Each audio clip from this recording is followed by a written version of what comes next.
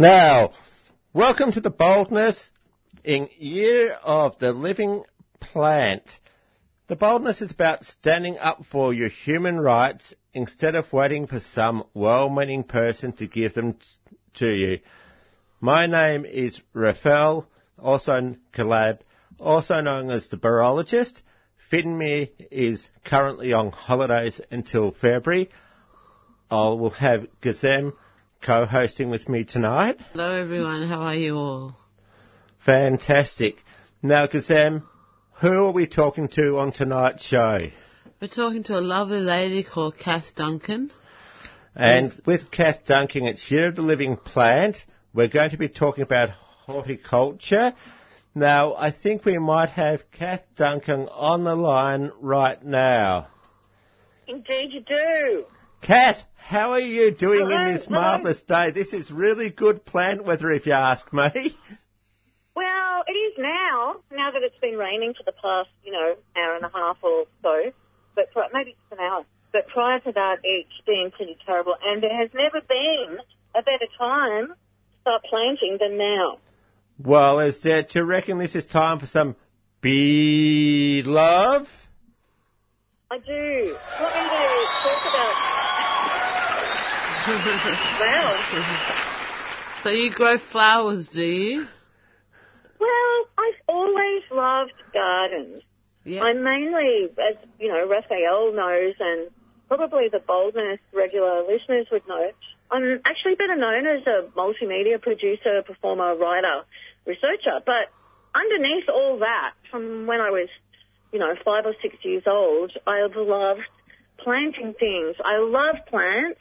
I love plants probably more than I love 99.9% of human beings on the planet. Well, Kath, that's not actually very difficult to actually love plants more than human beings. I think can't we're with talk you with at this. you. They can't talk at you.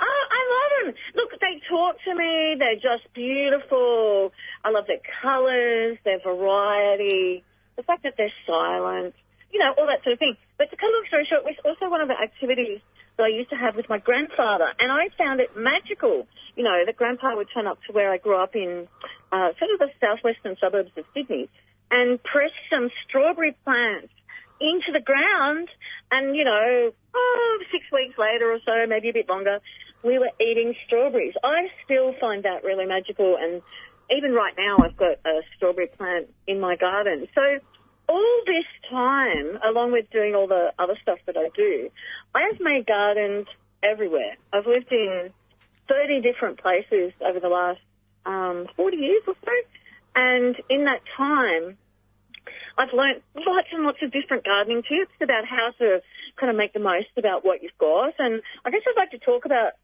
that because I think we need a bit of a crusade, an education crusade in Australia to get people planting more and caring more about plants, about birds, about wildlife in general, and specifically about insects.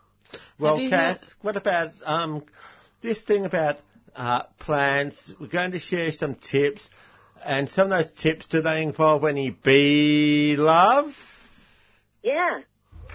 That's where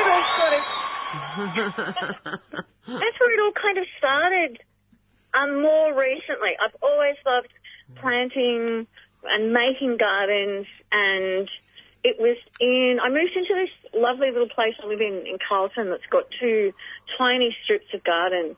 And when I moved in, it was absolute crap. Both strips of garden were infested with what I know commonly as asthma weed. I don't know its formal name is a weed, but it's not very nice.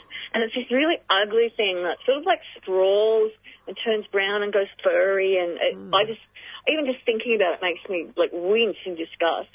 So that's what was in my gardens. And at first when I moved in, I was just a bit overwhelmed by it all, but I got some friends, I paid them in food or something to pull all that out.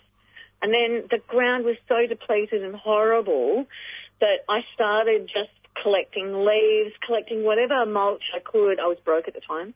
From around the parks and gardens around here, and just started putting that on the garden. I didn't really want to plant anything at first. And in fact, the first things I planted, I sort of got hopeful and put in some snow peas and some cherry tomatoes, and they all died. much more quickly than they should have. And I sat back and I looked at it and I thought, no, the soil is really bad. It's really depleted. It's been wasted and misused by stupid city people who don't know anything about soil or plants or growing or weeding or eco systems. Anyway, this is my thing. And so I started building up the soil. Have you ever heard of a place called Finhall Gardens in Edinburgh? Yes. I went there and I saw all the amazing vegetables. They had like really humongous pumpkins and their philosophy is talking to the vegetables and fruit as if they're humans. Yeah, they do this weird thing. Again, it's about building up the soil. They do this quite unusual practice about building up the soil. I'm a bit sort of more, low-tech and feral and messy and grungy and urban.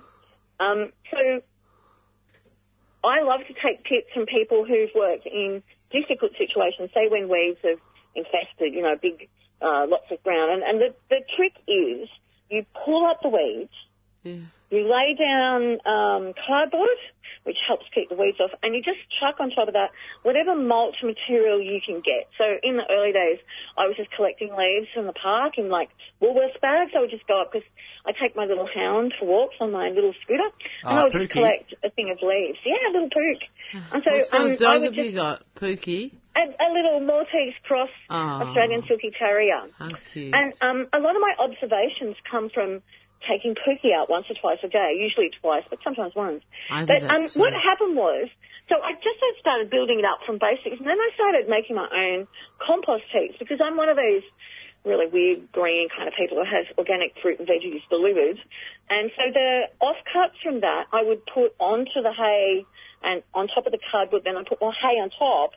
And I kind of had two separate piles that I kept circulating and moving around with that. So I started to make my own soil. And what happened was I got some feral pumpkins growing out of the compost heap. And in the first year that I did all that, which I think was 2016, the pumpkins went crazy and I got 8 pumpkins, gave them away. The second year, which was, I think maybe it was 2018. 2018, I got lots of pumpkin vines, but no fertilised flowers at all. Oh. And I saw that in 12 months, there'd been this huge bee die-off just where I am in Carlton. And so I started to, I like to count things. And so when I do this regular scootering thing with Pookie, I count bees. I go around and I count bees in my neighbourhood. And there are not many. That's right, bees. So, Kath, is this really the start of where the really bee love really started? Yes. It started with a pumpkin patch that didn't work. And I was really shocked at the contrast between one year and the next. So let's say that was 2017 to 2018, no fertilised flowers. So by this time, I had my compost systems going quite well, and I started to just... What happens after a while with sort of, permaculture and all this sort of thing is that after a while, the old seed bed comes to life. And so what came to life was this amazing lavender bush.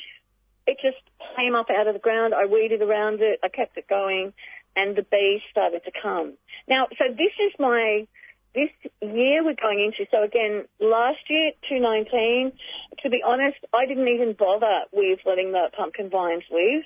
I ripped up any, pumpkin seedlings that came up. I just ripped them up, threw them onto the ground again, and just to kind of keep building up the compost. I've got one going at the moment. I'm going to be really interested to see if it actually gets fertilised. But the lavender bush, which is just, because it's, it's, adapted to being here, it has just turned huge. It's like this enormous, gorgeous feral lavender bush that you have to trim when the old heads die off, and it feeds bees for about 6 or 8 months of the year. So that's what I've been observing. I still haven't seen an increase in bees around the place, but what I have seen, and which is really distressing, there's a lot of real ignorance among city people about the soil that we have access to and what we could be doing with it if we weren't so stupid and ignorant Kath, because sort of like you said, we know that you know lots and lots about horticulture from practical experience. Let's talk about what are some of these tips that you can share with urban people about gardening? Specifically composting. Look, okay, so I'm a real, basic kind of composter. But, it's such wastage to throw vegetable scraps, fruit scraps. Now, you can't put anything in the garden that a rat might really enjoy eating, as in bread or meat, eggs, cheese, any of that stuff that ends up in your rubbish. Don't put that in your garden. But, any fruit or veggie scraps, and actually sometimes rats will eat that as well, but, I'm trying not to really just, fatten them all up. But that would be my biggest tip is we need to start weeding because, oh, my God, it's awful. I go around Melbourne and I see all the weeds that people are just letting slackly slump around in their gardens or on nature strips. It drives me nuts. So what I would start with is let's start pulling up those weeds and starting to make compost and feeding the soil. So that's the first place to start, I think. You've got to clear a little space, and it only needs to be, less than a metre square. Like, we're not talking a great big space. And start composting. Scraps on, then hay on. Now, I get hay from anywhere I can. Quite often it's from a well-known, but I won't give the name, hardware store that's not very far away. They always have sort of, hay mulch, sugarcane mulch, pea straw mulch available. Do you have chickens? No, but I wish I did. My place, to be honest, it's a little bit too small for chickens. Okay. I mean, it is literally just kind of 2 tiny strips of yards. And you'd be amazed what it's been able to do with just that amount. I would love to have a chicken, at least one.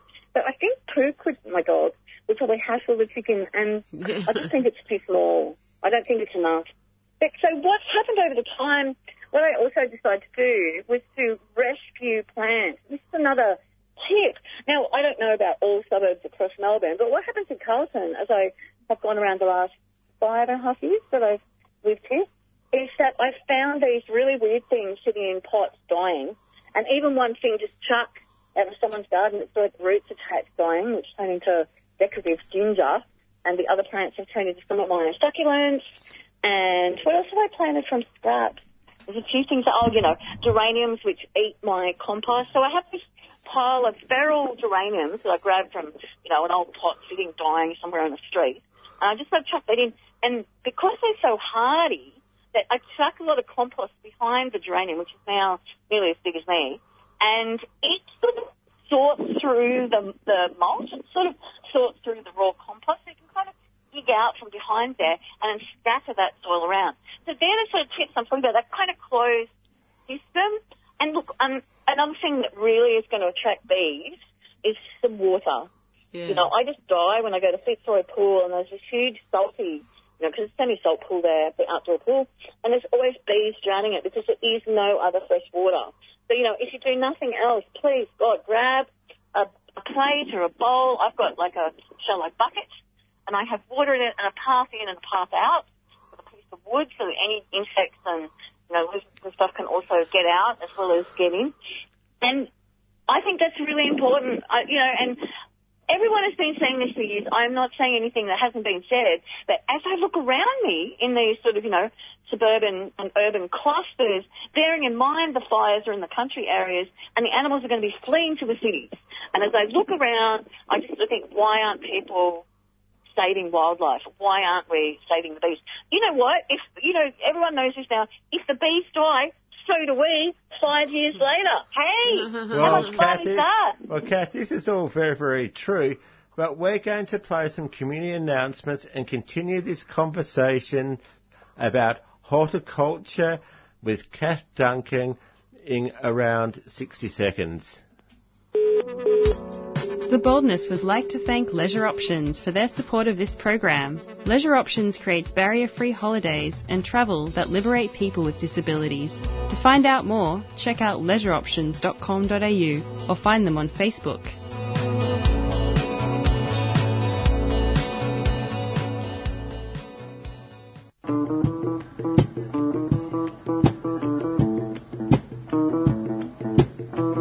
You're listening to summer programming on 3CR. To find out more about our summer specials, go to 3cr.org.au.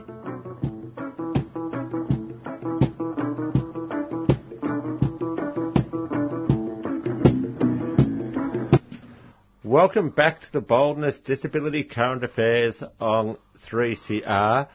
I've got Gizem co-hosting with me tonight. My name's Raphael Kaleb, and we're currently talking with Kath Duncan about horticulture. Are you there, Kath? Yeah. Well, I've got some very interesting news, and I know you're actually going to love, I'm certain you will love this news. Do you know what 2021 is the International Year of? No, I don't. Creative Economy for Sustainable Development. How does that sound to you? Well, about bloody time. That's how it sounds to me. Now, do you reckon that you could come up with some project to come up with some bee love?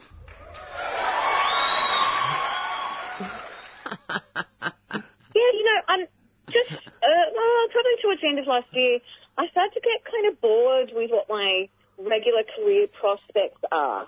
I'm just kind of a bit over everything, and I was sort of, just seeking out other ways. And some people are saying, why don't you do this urban permaculture thing? Because they're sort of in, I don't know so much in Melbourne, because I just sort of, I haven't really researched it yet, but certainly a friend talked about their sister working in Sydney with one of the inner city councils there in urban permaculture and encouraging people to think of their gardens and nature strips and stuff, not just as that bothersome thing that someone's expected to mow or they never even see it, but there being real opportunities to keep us all alive. And look, that may sound extreme, but that's as urgent as I think it is. And maybe because I've been breathing terrible Melbourne air for the last 2 days and arguing with climate change deniers and all the rest of it, that I feel this extra edge. But I actually think we have to do this. It's not just whether we want to or whether it might be nice to have flowers,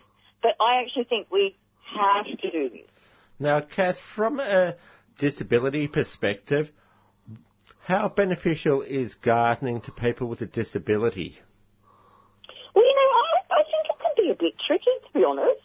I mean, one of the reasons, if you saw the size of my garden, you'd be like, okay, Kath, it's taken 5.5 years to do that. But because I have to work quite slowly myself, having a physical disability and also this weird immune system problem, which means I can't be out in the sun for very long, and my eyes are very light sensitive. So I'm carrying all that, with this physical impairment. So it's actually taken me quite a while. But what I've worked out, because last year I started to get really freaked out about the bees, really freaked out. And I also had a good job, and so I went to talk to a couple of gardening places, stores, about plants that would give me luxuriant flowers, like bee-feeding flowers, but which were also native, because I didn't want to chuck in any more bloody plane trees and nonsense. I wanted to have stuff that actually kind of belonged here. And from down here, I needed a bit of help. Look, I have to say the gardening stores were not as helpful or informed people about these sort of requests, which is perhaps not so much of a comment on them, but more of a comment about the sort of people that wander in and the sort of questions that we ask. Because, they seemed a little taken aback that I wanted natives that flowered, and I had some space limitations, because obviously you can plant gums and stuff like that. So what had happened? I saw your your pictures of the plants. They're very innovative and very awesome. So congratulations on that. I think you're on the right track. Yeah, and because I had been composting for a few years by then, I kept weeding. I was not looking forward to putting in this particularly big tree, which is a Victorian tree I'd never heard of.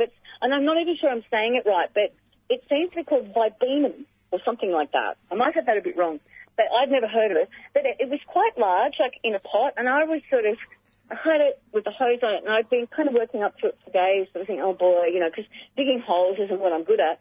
But because I composted that area and kept putting compost on and moving it around and cardboard and more hay and all this, I sunk my little hand trowel into it, and the trowel virtually went straight down into it as though it were chocolate cake. I couldn't believe it. And so not only had I made gardening easier for myself because I'd made the soil better, but I could now put in bigger things because I it was now a lot easier to do that. And it's just one of those benefits of working a closed circle. And partway through all that, a neighbour, I'm always keeping an eye out on what's going for free. I'm sorry, but, that's... Well, Kath, I've actually got something here which is for free, which is very beneficial, and it's a little bit of a big hint for you. There's something called the Trusted Garden Program, Horticulture Therapy, the Disability Trust, and it's a way which they might be open to maybe hit them up for maybe some funding that might actually interest you. There's also... Okay, so we're going to put that link up as part of the podcast. Good one. I like that. And that's one way which we can actually, because it is 2020 is year of the living plant. 2021 is the year of just creative economy with sustainable living. It could be a good one for people to look at. There's another website, Gardens and Environment Minded Disability Care. That might be good for people to look at. Interesting. There's a big thing from accessible garden tips from www.ideas.org.au about facts. ABC Net, we've got gardening know-how, disabled gardener ideas, how to create an enabled gardening. It goes on. There's quite a lot actually out there, along with what types of tools are actually available as well. Oh, that's fantastic. Because, there's all these different, I think, methods for working a garden. Like a friend of mine who lives in Geelong built, what do you call those built-up gardens? Raised beds. Raised like raised beds, and they're in proper wooden crate things, and the bottom of them is empty so things can, grow out of the crate and down into the ground and stuff. She's done that. That's a bit more high-tech. What I've done is, more complicated dogs. I've traded with friends. Like you trade with friends. I'll make you a meal if you come over and help me put up the lights. Because, I'm a mad solar light queen as well. I've got 7 strings of solar lights out there in a yard that's scarcely bigger than a hanky. But it's sort of also part of just the magic of it for me. It's the pretty colours and what happens at night. Do you sing to your plants? In the time... Sorry? Do you sing to your plants? Oh, well, I sort of talk to them. Yeah. I go out there and I kind of tweak their little leaves, and I like to kind of trim them. And, I do. I sit and talk to them, and I sit out there, just their kind of green, happy, growing. I experience sort of a bit of a humming kind of energy from the like plant. A bee love?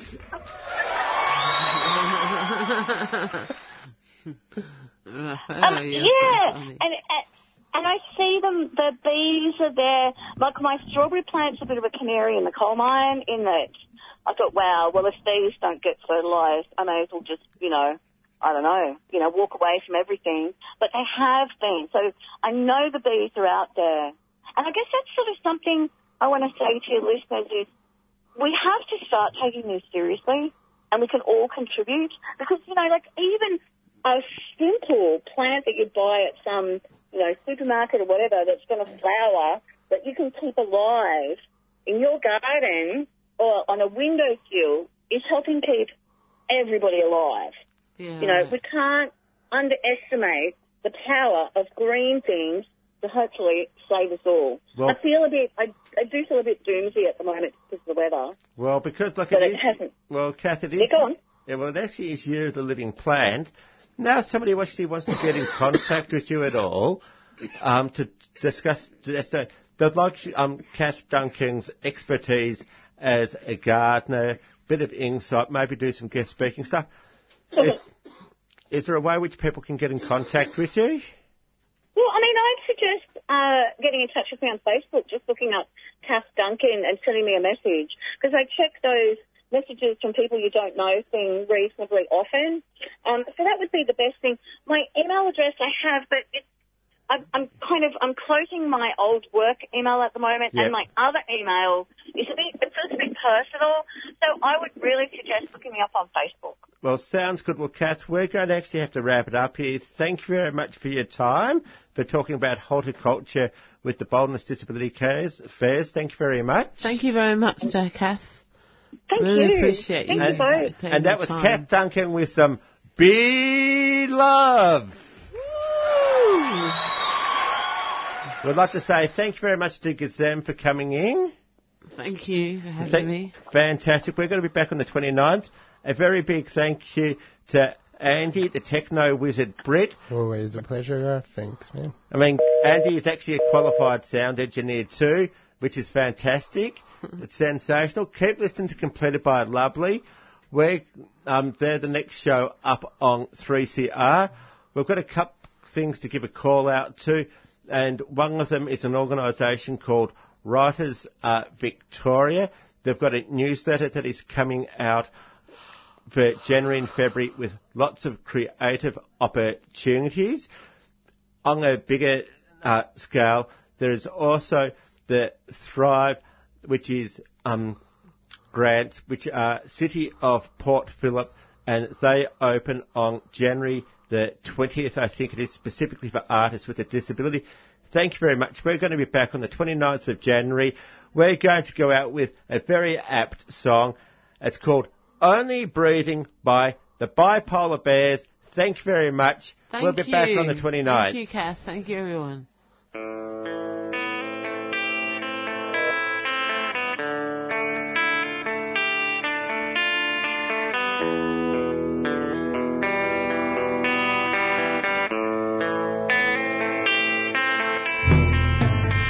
Well, my heart lies bleeding underneath a tree. Well, my heart lies bleeding there for Anthony. See the clouds roll by, I wanna take a ride. Neath the shadow of a tree is where my sadness lies. Is there ever gonna be a way to say my last farewell? Will there ever be a way for me to tell? Is there ever gonna be a way to say my last farewell? Will there ever be a way for me to tell? Rain falls down to wash the earth, wash away your life, the struggles and the hurt. Though the rain falls down, won't fade your memory. Stevie, Jimmy, muddy waters bring you back to me.